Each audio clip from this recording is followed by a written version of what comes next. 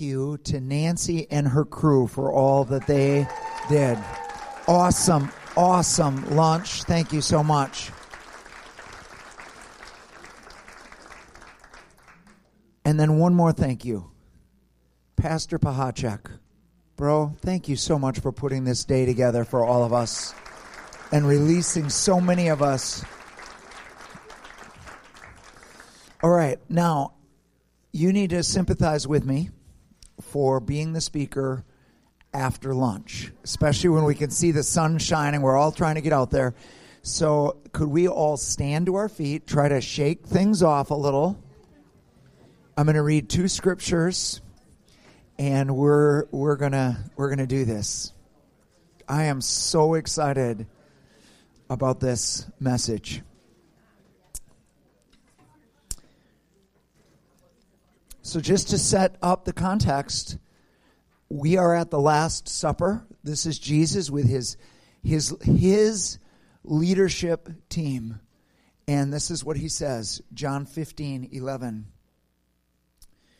These things I have spoken to you, so that my joy may be in you, and so that your joy may be made full.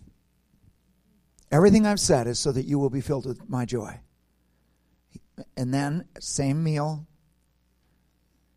verse 24 of chapter 16. Until now, you have asked for nothing in my name. Ask, and you will receive, so that your joy may be made full. Would you pray with me, please? Lord, I pray in Jesus' name for this elusive thing called joy. This very important equipment that you gave for your leaders, which is joy. Lord, would you speak to us today? Lord, where joy has been lost, I pray that it would be restored. Where joy has only been a doctrine, I pray that there would be an experience, even today, of your joy. Lord, fill this place. You're the only real teacher. Holy Spirit, please come and speak. Hide me behind the cross, I pray. In Jesus' name, amen. Amen. You may be seated. So here's where this message came from. We were on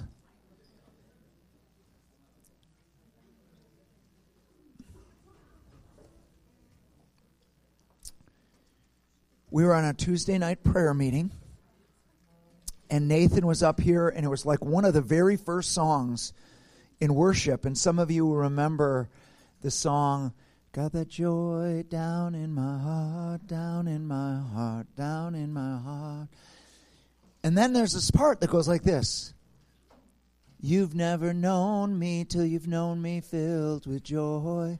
You've never known me till you've known me filled with joy. And he's singing that, and I'm standing over there just singing along, and the Lord speaks to me, and it's so strong. I don't usually do this. I come up, Nathan, poor Nathan's got his eyes closed. You've never known me. And I just put a hand on him. And he's like, what? I'm like, I need to say something right now.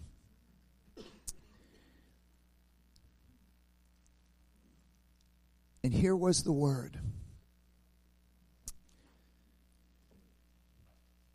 The word for many believers is, I've never known me until I've known me filled with joy. That the best version of yourself is you filled with joy. But for many, there is no context for that version of yourself. Joy is an awkward thing Christians talk about.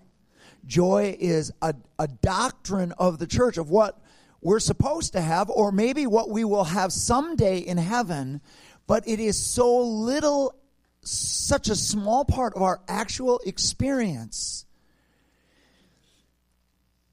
that we make our identity without it. And we just end up with this version of ourselves. Might still have a lot of integrity, and it might have a lot of Bible in it, and it might have some peace in it, but joy oftentimes is not part of our foundational identity. And the Lord wants to speak today. He wants to speak to every one of his leaders. I have a version of you where you are filled with joy. There is a version of you in my heart that is you filled with joy, not just in heaven one day, but down here.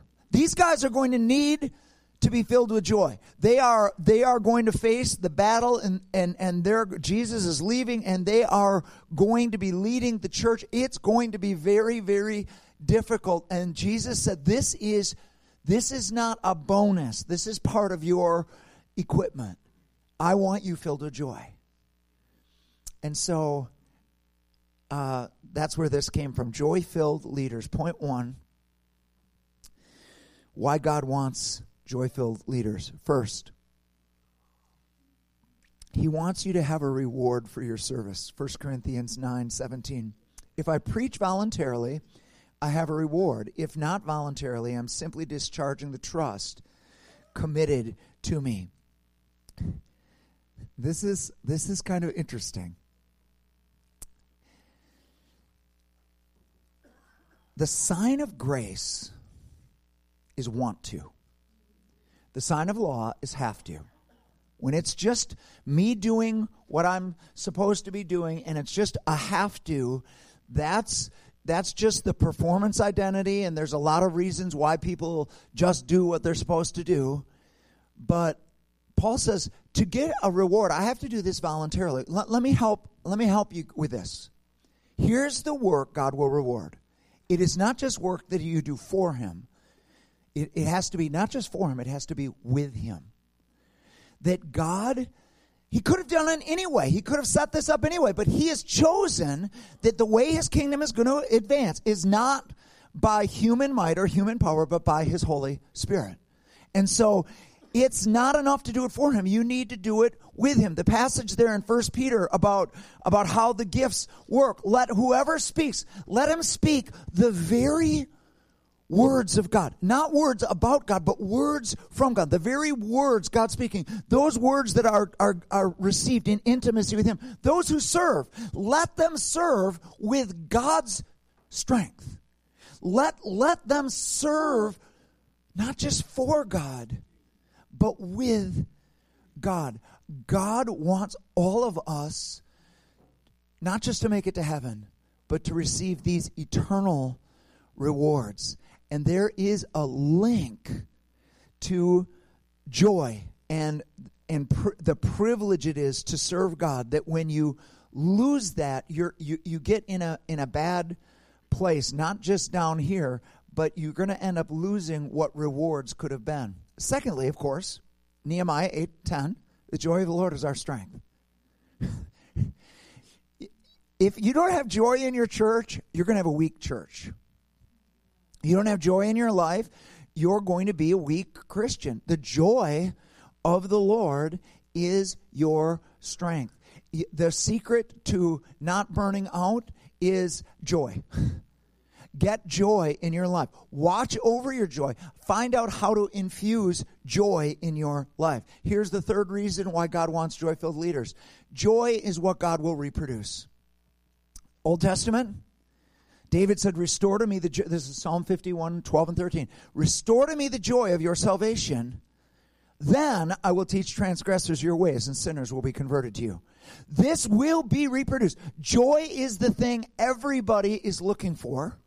And it is what God will use as a drawing card, and he will reproduce it. The church in Ephesus, in Revelation 2, you read about this church, and you're just like, oh my, I wish we could be a church like that. Jesus starts out by saying, you guys are working very hard. You haven't grown weary. You're a persevering church.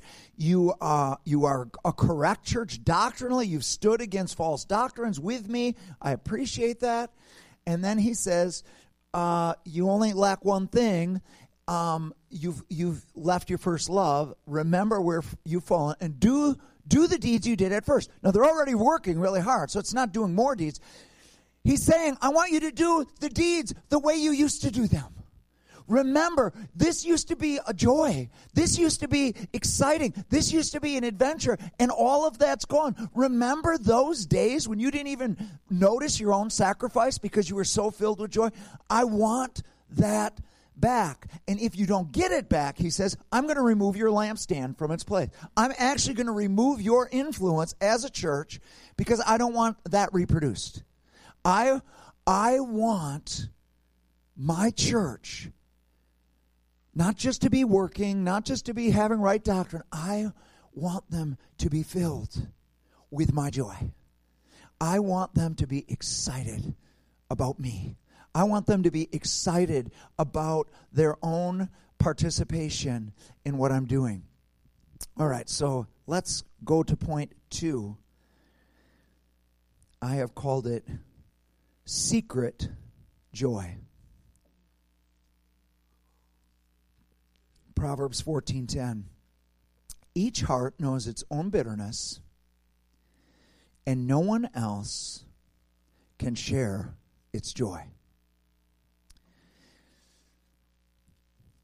Joy happens in the secret place.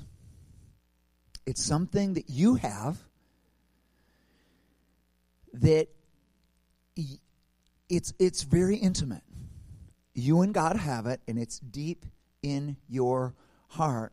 And even though others can see it, the most you can do, it's like an advertisement that this is available. You got to go to the source to get this thing.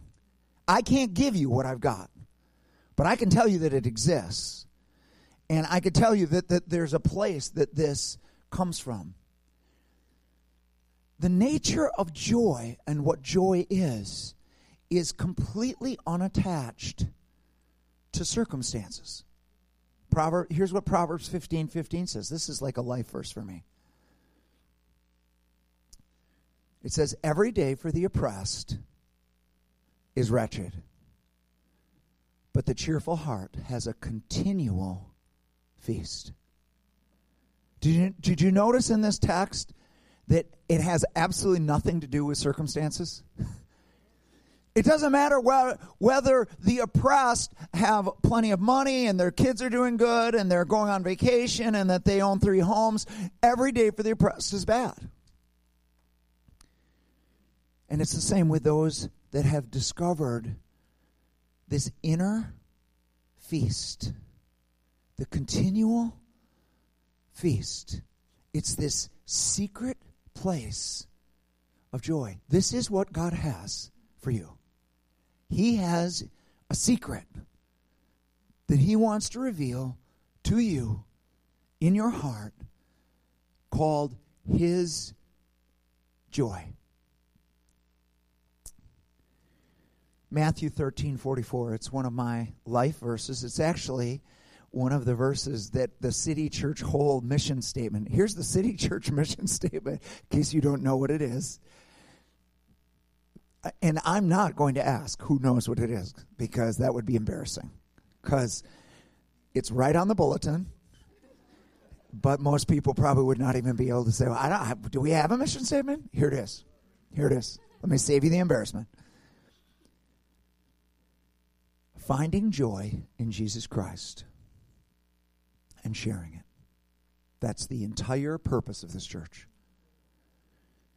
We want you to find joy. Now, let's talk about find. Matthew 13:44. The kingdom of God is like a treasure hidden in a field.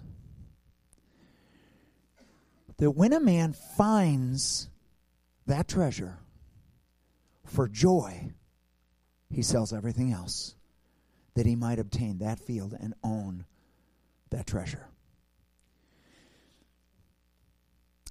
The kingdom of God is a treasure hidden in a field.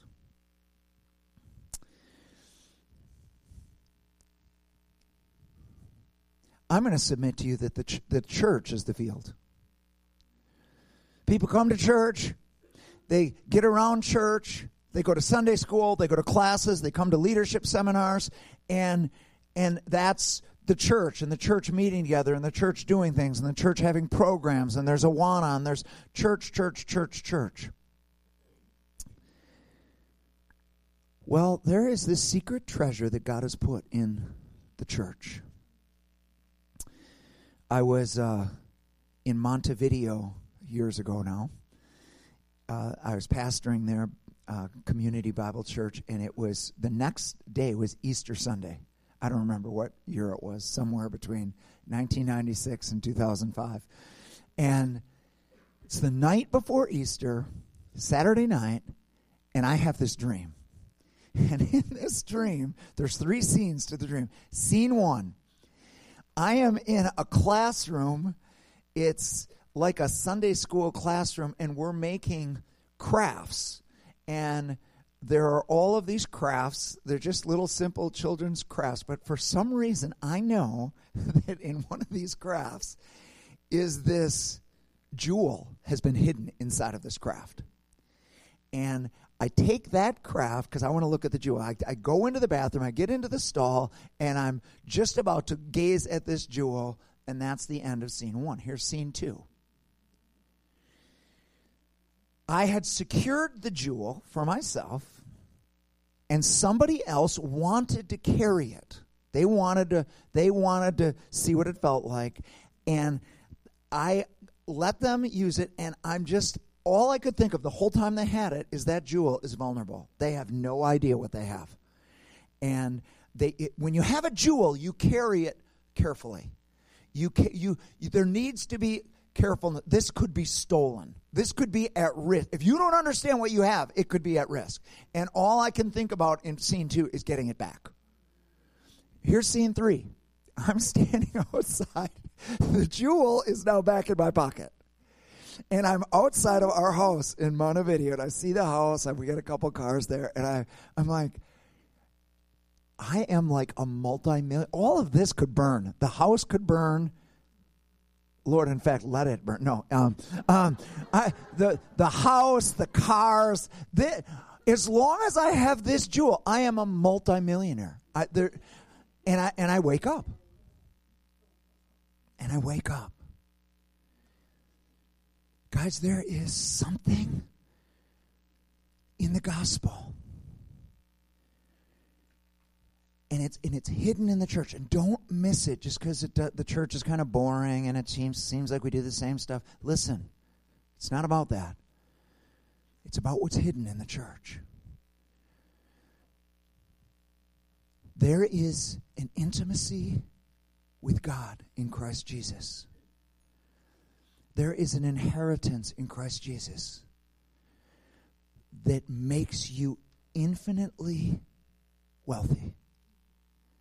The answer to every problem in time and all eternity is in that gift, in that jewel. And that jewel, it is ours in Christ. It is ours for free in Christ. When you grasp what you have, and it's not automatic that people grasp it. I came to church. I didn't see any big deal. I prayed the prayer. It didn't seem like it made. Listen, this is beyond outward. This is when it becomes real to you. Oh my. Jesus is mine. I am his and he is mine.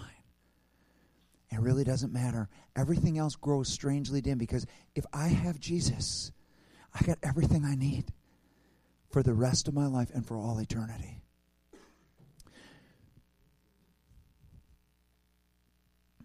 This is why we pray all the time for revelation. Let the eyes of our hearts be opened. Let's talk about where this joy comes from. First, I want to talk about devotional life. Building your secret joy. This is all under secret joy. First, Jesus says, "These things I have spoken to you, so that my joy might be in you and your joy might be full." So if you want to read your Bible in the right lens, I always read before I pray in my devotions. It seems to me if you're going to sit down with a king, you're going to have him speak first. If you've got an audience with a king, you don't start with you telling him what's on your mind. You say, is there something you'd like to say? I always read first. But here's the lens you read your Bible through. Joy.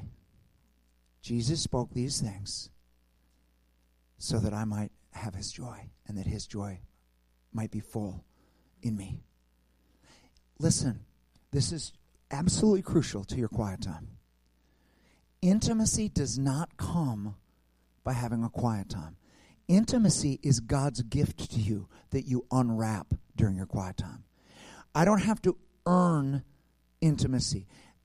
As long as you're in the earn thing, as long as you're trying to be good enough, a good enough Christian to have intimacy with God, you're going to feel farther from God by your quiet time. It's a presumption to think that if you work hard enough, you can get close to God. No. Intimacy is a gift. God came to us. Jesus came and died on a cross so that we could have intimacy all for free. You've already got access. You open up that Bible and allow Jesus to speak to you. And then prayer.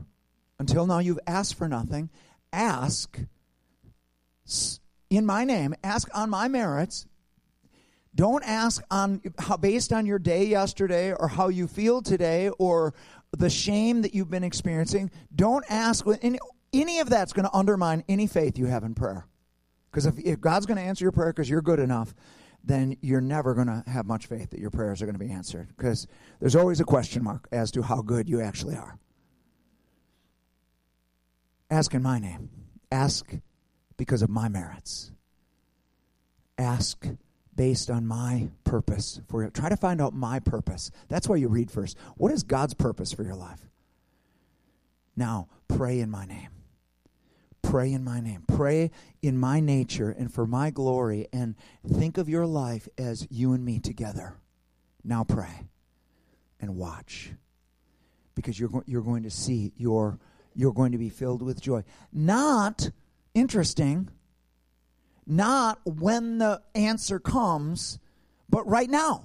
You get to have joy right now before the answer comes, because you know who's got it and the authority that he has, and he's going to work it. And even if he doesn't do it exactly how you said, he'll do it better than that. Maybe he won't do it in the exact timing, but he's got a better timing than your timing because he's God. So I can have joy now because God has that now. God has that relationship now. Praise God, it's out of my hands. God has that financial need. God has that physical need. God has that despair. God has that fear. So I'm not carrying it around anymore. He has it. Why? So that he can fill me with joy now. So that I can go out into my day with strength. One of the most beautiful stories, and it's a prophetic story, is found in 2 Samuel chapter 9. It's the story of Mephibosheth. Mephibosheth was Jonathan's son, Saul's grandson. He was dropped by those that were supposed to be taking care of him, and he became crippled in both feet. I think of Mephibosheth as a type of the human race. He's crippled. He's broken. And David decides, he's made a covenant with Jonathan. And he says, I want to honor that covenant. Does Jonathan have any descendants? And they find out about Mephibosheth, and he says, bring Mephibosheth. And Mephibosheth is brought before him. And Mephibosheth, of course, he's a descendant of Saul. He deserves death usually from the next king. And so he's afraid for his life. And David says, first thing he says to Mephibosheth, don't fear. Don't fear. The reason why you're before me is because I want to show kindness to you. My heart is filled with kindness. I've made a covenant with your father. And I just want to show kindness to you. And so he does two things for him. First, he gives him all of the property of King Saul. In one moment, Mephibosheth becomes a multimillionaire. Just because the king said so. This is now yours. And then he does a second thing. He said, I'm giving you a place at my table as one of my sons. just like my sons. I'm giving you the same place at my dinner table that my sons have.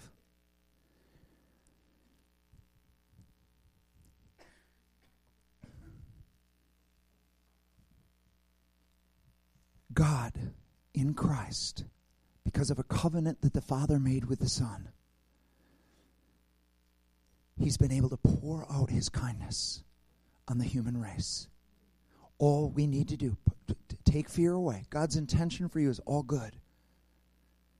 God wants to do you good. Those that deserve death, He wants to do good to. And He has an inheritance for us that will last for all eternity. The Bible says in Ephesians 3, it's going to take eternity to even unpack the kindness that God has towards us, Christ Jesus. It will be revealed only in the ages to come, the full extent of this. It describes right now as like the down payment. Like, we can't see it now. It's just a very small part. We're gonna be unpacking what this is for in the ages. That's how big this gift is. Paul says it's an unspeakable, undescribable gift. It's so big. And then he gives him a place. Jesus already has a place at the table, but he says, I'm going to give you a place just like my son. I'm giving you my son's place now is your place. There's a place at my table. Now, if you can picture a table with your setting at it, did you notice there's nothing in there? There's nothing in what he says to Mephibosheth that says that Mephibosheth is going to be at every meal. There's just a place set for him. It's going to be up to Mephibosheth whether he takes meals there or not. He moves to Jerusalem so that he can be at the king's table for meals. We need to reorient our life around getting as close to this table as possible. And then we actually need to take meals. There's a place at the table for you. Behold, I stand at the door and knock. If anyone hears my voice, I will come in and we will sup together. The place at that table, it's not just where you eat. This is what God gets out of this.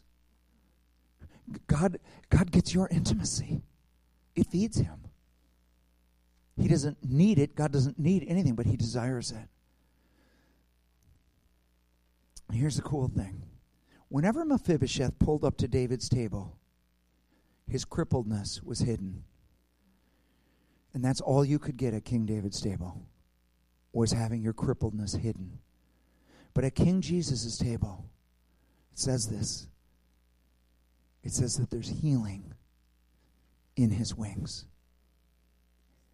That's Malachi 4:2. The Son of Righteousness will rise, and there's healing in his wings. Wings, of course, is the picture of the mother hen, right? When the mother hen has the chicks in intimacy, the intimate places under the wings, and you're protected in that place. But God's added something. You're healed in his wings. When you and I take our place at the table, we don't just start making our identity in fellowship with the King, but our brokenness, our crippledness starts to be healed.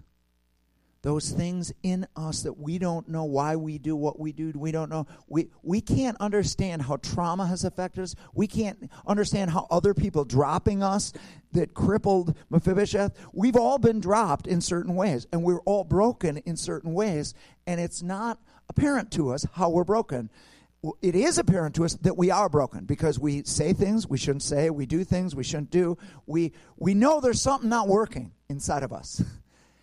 But we can't really put our finger on it, and we sense that it's deeper than the conscious realm.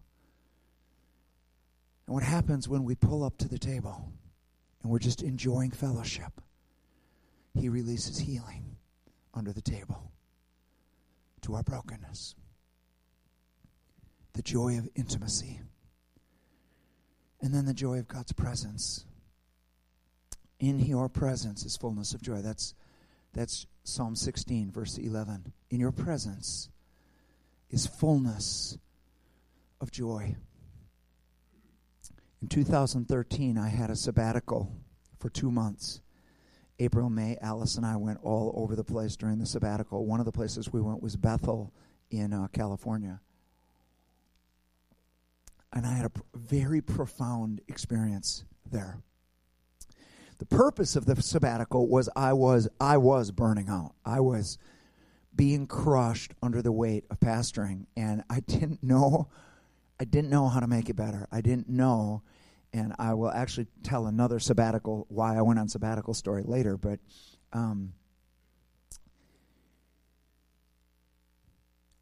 these pastors got up one at a time. The week it was on healing, and it was 4 leaders. There were like 450 leaders there, and all the different pastors at Bethel spoke at one time or another. And everyone said this phrase that deeply impacted me. And it was this: if you host God's presence, you don't have to be that good at your job, because God's really good at his job. And that the focus doesn't have to be me being good enough for my job, good enough at pastoring, good enough at taking care of people. That actually, if I would change my focus and just make my main focus hosting his presence, that I would be empowered to do my job way better than I could do my job, because God would help me do my job. And Bill Johnson wrote this book called Hosting the Presence. And I read this book, and it was very eye-opening. He said, a lot of the body of Christ is trying to get a breakthrough with God. A lot of churches are trying to get a breakthrough. He said, I got news for you. There's already been a breakthrough. It happened on Calvary's cross 2,000 years ago. Jesus has already shed his blood, and he's already opened heaven for you. There's an open heaven over every believer. Unless the enemy can get you to believe that that's not so. 2 Corinthians 3:15, it says, when Moses is read, a veil remains over their heart. Even though God sent Jesus, Jesus removed the veil that stood between us and God. He's removed that veil once for all. Even so, when Moses is read, a veil remains over their hearts. But when anybody turns to the Lord, that veil is removed. And here's what he said about it. When Moses is read, he said this is about performance religion. It doesn't matter whether it's Old Testament performance religion or New. Some people are living under New Testament law. It's still being good enough, and it's now the stakes are even higher. You got to be even better. Heaven opens when you realize, oh my, Jesus has already torn the veil. There's an open heaven over me. Jesus has made a breakthrough. Instead of trying to get a breakthrough, start by thanking God there's been a breakthrough. Thank God there's an open heaven over me. Thank you, God, that I can host your presence. Thank you that I was made to host your presence. This is why we've got the new nature. That's why he made a new wineskin. Why? So that it could hold the new wine. There's wine available for you. New wine. Of course, the Bible's picture of wine in the Old Testament was that which would bring joy to the heart. It was a picture of the Holy Spirit bringing joy. It's no wonder that his first miracle was changing water into wine. Abundant. It's what the New Testament is. In the last day, it says, God, I'm going to pour out my Spirit. You know what the line before that is? Peter says, these men are not drunk as you suppose. It looks like they are, but they're not. They got a new wine. They've got a new wine because God is pouring out his Spirit. You and I daily can be filled with the Holy Spirit. God is generous. Okay, joy killers. Number one, the orphan spirit. Luke 1:17 says about John the Baptist, he's going to come in the spirit of Elijah to turn the hearts of the fathers back to the children. Why does the spirit of revival turn the hearts of the fathers to the children?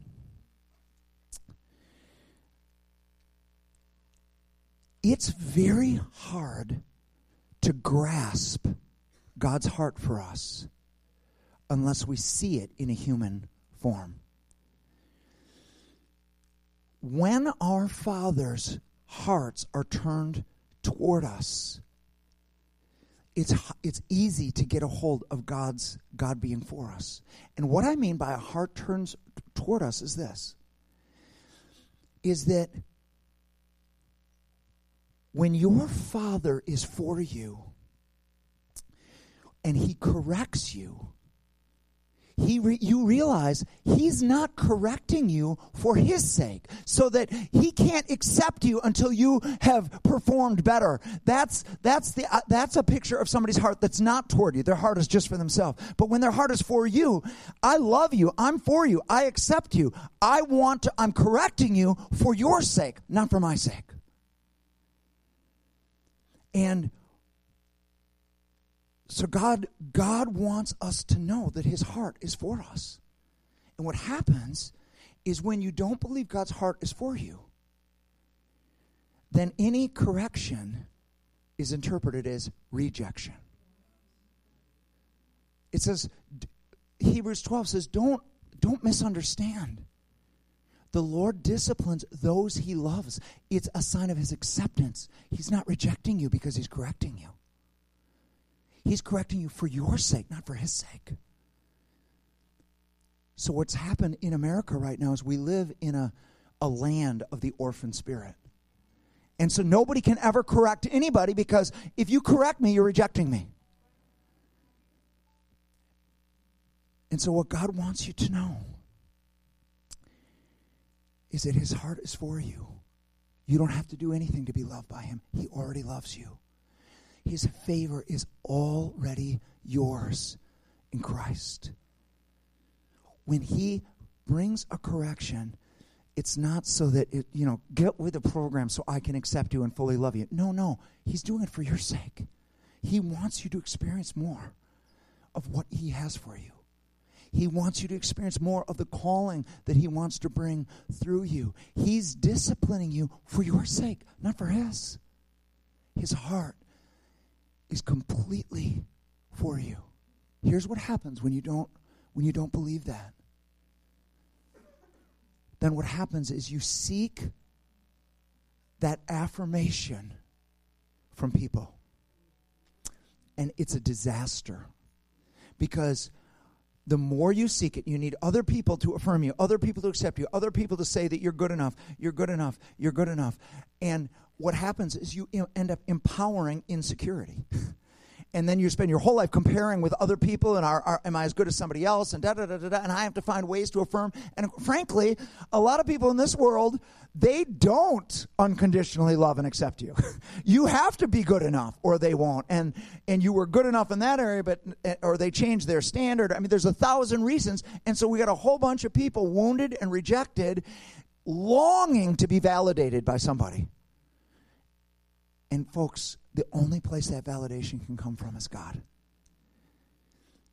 He adopts us. He takes away the spirit of fear, spirit of slavery that leads to fear again. And He releases the spirit of adoption that causes us to cry, Abba, Father, I'm just His. Abba, I belong to you. Your thoughts define me. You are my reality. This is the foundation of joy. Paul prays for the Ephesians. You being rooted and grounded in love would now grow up to know the height, length, width, and love of God that God has for you in Christ Jesus, so that you might experience the fullness of God. The key to the fullness of God is believing His love for you, believing how great it is, believing the favor that has already been poured out. No human being can give that to you. But, and of course, there's books, all kinds of books about this. When there hasn't been that human father, it's called the father wound, it's harder. It's just hard. Doesn't mean you can't get it. It just means it's harder. The truth is, none of our fathers loved us the way they should have. They could give us a little inkling, but what the Father has for us is astonishing but you have to let him. Entitlement, joy killer, number 2. A few years ago, we were at Gates of Glory. It was a Friday night, and I was just overwhelmed with grief because of my son being away from God. And I'm on my knee. I remember the moment very well. I'm on my knees, and I'm just crying out to God for his salvation, and I have this picture of the older brother. The older brother says that the reason why he's not coming into the party is because there's never been a party for him and his friends. The people that he wants in that party are not in the party, and therefore I'm not in the party. And he was angry. I was sad. Oftentimes entitlement takes on different forms with different personalities. Anger or grief will keep you out of the party. Excessive grief will keep you out of God's party. And the Lord just tapped on my shoulder and said, Tom, are you going to stay out of the party because Matt's not in the party? And then he made it clear, probably the greatest thing you can do for Matt is be in the party yourself. You have to give yourself permission to have joy, even though other people are making bad choices. Other people aren't experiencing and not doing it, and people you love, and people, how could I ever have joy if they don't have joy? Well, you can. They've got their own life and their own decisions. And maybe it's your joy that's going to eventually lead to their joy. And maybe it's a little creepy when they say, you can't have joy because I'm not making good choices. Really? Guys, you're not their savior, and you're not their judge. Get into the party. Get into the party. There is a party that heaven is throwing. It is a celebration of his grace. It is a celebration that which is dead is now alive again. That which is lost has been found. We have to kill the fattened calf. We have to celebrate. Number 3, joy killer, too busy. I'm kind of a Lord of the Rings geek. So God sometimes uses the Lord of the Rings. It's 2012. We had put the churches together in 2010. We had put the schools together in 2011. If you can imagine all the trauma around that. The school at that time had a lawsuit against it, and I'm the leader of this thing, and I'm just carrying a lot. It's 2012. It's the middle of summer. We're on vacation. We're at Brian and Leslie White's in Michigan. I wake up in the morning. And before I can have a thought of my own, I have this phrase come to me. It's from The Lord of the Rings.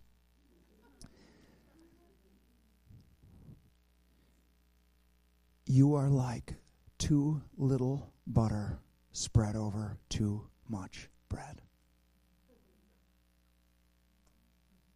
That was the phrase. And I knew it was true. There wasn't enough of me to go around.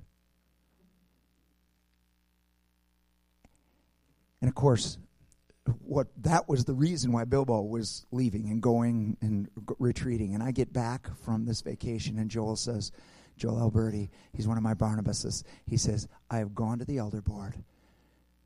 You're going to take a sabbatical. They have already approved this. Why was it so hard for me to take a sabbatical? Because I'll tell you what, folks, it takes faith to rest. It takes faith to rest. Because isn't everything going to fall apart if you're not there to hold everything up and everybody up? It's funny. We started sabbaticals after I did my sabbatical because it was so helpful. We did 2-month sabbaticals every 7 years. Every staff member does. So all of our staffs had their first round, I think. Maybe there's one more. Andrew is left. But they've all come back and they've said the same thing. That at some point, in some way, God during this thing says something like this. I don't need you. Church doesn't need you. The ministry doesn't need you. You're not there because you're needed. You're there because I've called you there. And I want you to reapproach this thing as a privilege instead of, I am holding all of this up. It's just a different approach. And then lastly, joy killers. Unmet expectations.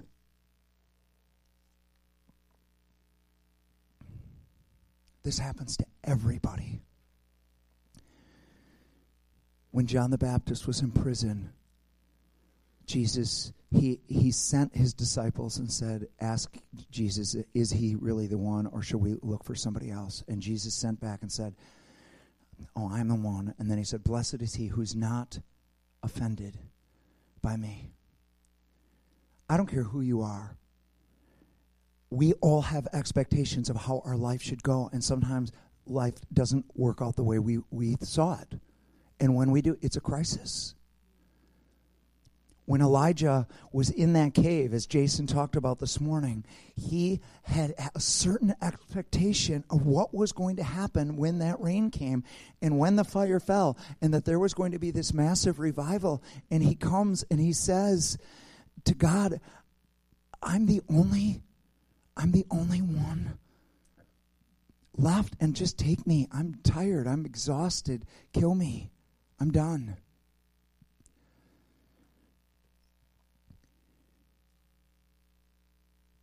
A lot of times when God doesn't do it the way we thought he was going to do it, we think he's not working. Because he didn't. If he was working, he would take our advice. You know what our prayers usually are? Is advice to God. Strong suggestions of how he should run his kingdom. And here's what God says to Elijah, and I just love this. Because Elijah has said twice, I'm the only one left. And here's what God says to him. Hey, buddy, I love you, but I want you to know something. I'm doing 7,000 times more than you think I'm doing. Whatever you think God's doing for your children, for you, just remember this. You need to add 7,000 times whatever you thought he was doing. God is running his kingdom. But the burden that he's asked mankind to carry is to serve him, to love him, and to enjoy him without knowing how this thing all works out. I'm going to close with this scripture. This is Ecclesiastes 3. What do workers gain from their toil? I have seen the burden God has laid on the human race. He's made everything beautiful in its time. He also has set eternity in the human heart, yet no one can fathom what God has done from beginning to end. I know there is nothing better for people than to be happy and do good while they live, that each of them may eat and drink and find satisfaction in all their toil. This is the gift of God. The burden that human beings have is that you get one piece of the puzzle that you're given every single day without being able to see the box. You don't get to see the box. You don't get to see what are we making? Where is this going? He's put eternity in our hearts, so we know he's making something. But we can't understand piece by piece. And this is what has depressed Solomon. He's decided that life is futile, that everything is in vain. And in Ecclesiastes 3, he tells us the answer he came to. It is a burden that you don't know what the big picture is. You don't know everything God is doing. And that burden can make you an atheist, can make you an agnostic, or can make you an offended Christian. Here's where atheists and agnostics come from. How can you look outside and not believe in God? Here's how. An all-wise, all-loving, all-powerful God would never make the world we're living in. Boom. Therefore, he doesn't exist. It's a judgment on God. Because I can't understand this world, then I can't believe in God, because God has to fit into my plan. And if this isn't how it is, then there can't be a God, because I have decided what God should be. Guys, God's bigger than us. God doesn't fit in our little puny little brain. There is a God. So I was reading the commentary in the ESV, and here's what it said with this verse. I just loved this. Rather than becoming embittered by what God has not granted, namely the ability to comprehend all of reality, one should enjoy the gifts God has given. We can all drink every single day of joy in the food we eat, in the drinks that we drink, in the walking outside, in the simple pleasures. Don't play God. He says to Elijah, leave this cave and go out and anoint people. Go, stop overthinking this thing.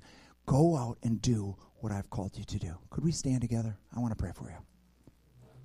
And then Joel is actually going to come and give one final. Joel, you can start coming on up here. I know it takes Joel a while to get up here because he's got a limp up here. All right, here we go. Would you just mind opening your hands right now to the Lord? Lord, you're so amazing. You're so good. And you haven't forgot me. Maybe it seems like everybody else has joy, but I don't. And the Lord's saying this, I haven't forgotten you. I want you to develop secret joy. Lord, I don't know how. I'll show you how. Lord, I break off that orphan spirit in Jesus' name that says, I have to be different before God will love me and favor me. Stop it. His heart is for you right now. He could never be more for you than he is right now. He died for you while you were still sinners to show you I am for you. When God corrects me, he's correcting me for my sake. Not so that he can accept me fully. So, Lord, I break that orphan spirit. Father, for those who joy is a remembrance. Joy is something I had maybe when I first got saved or when I had that really good season. And you actually encourage us. Remember that. Remember that. Just repent. Your Christianity has become something other than that. Repent of that. It's okay. Just repent. Because I'm here today to restore your joy. I want the joy of the Lord to be restored. Lord, I pray you take out every have to and replace it with a want to by your mighty, mighty grace. We love you, God. In Jesus' name, amen.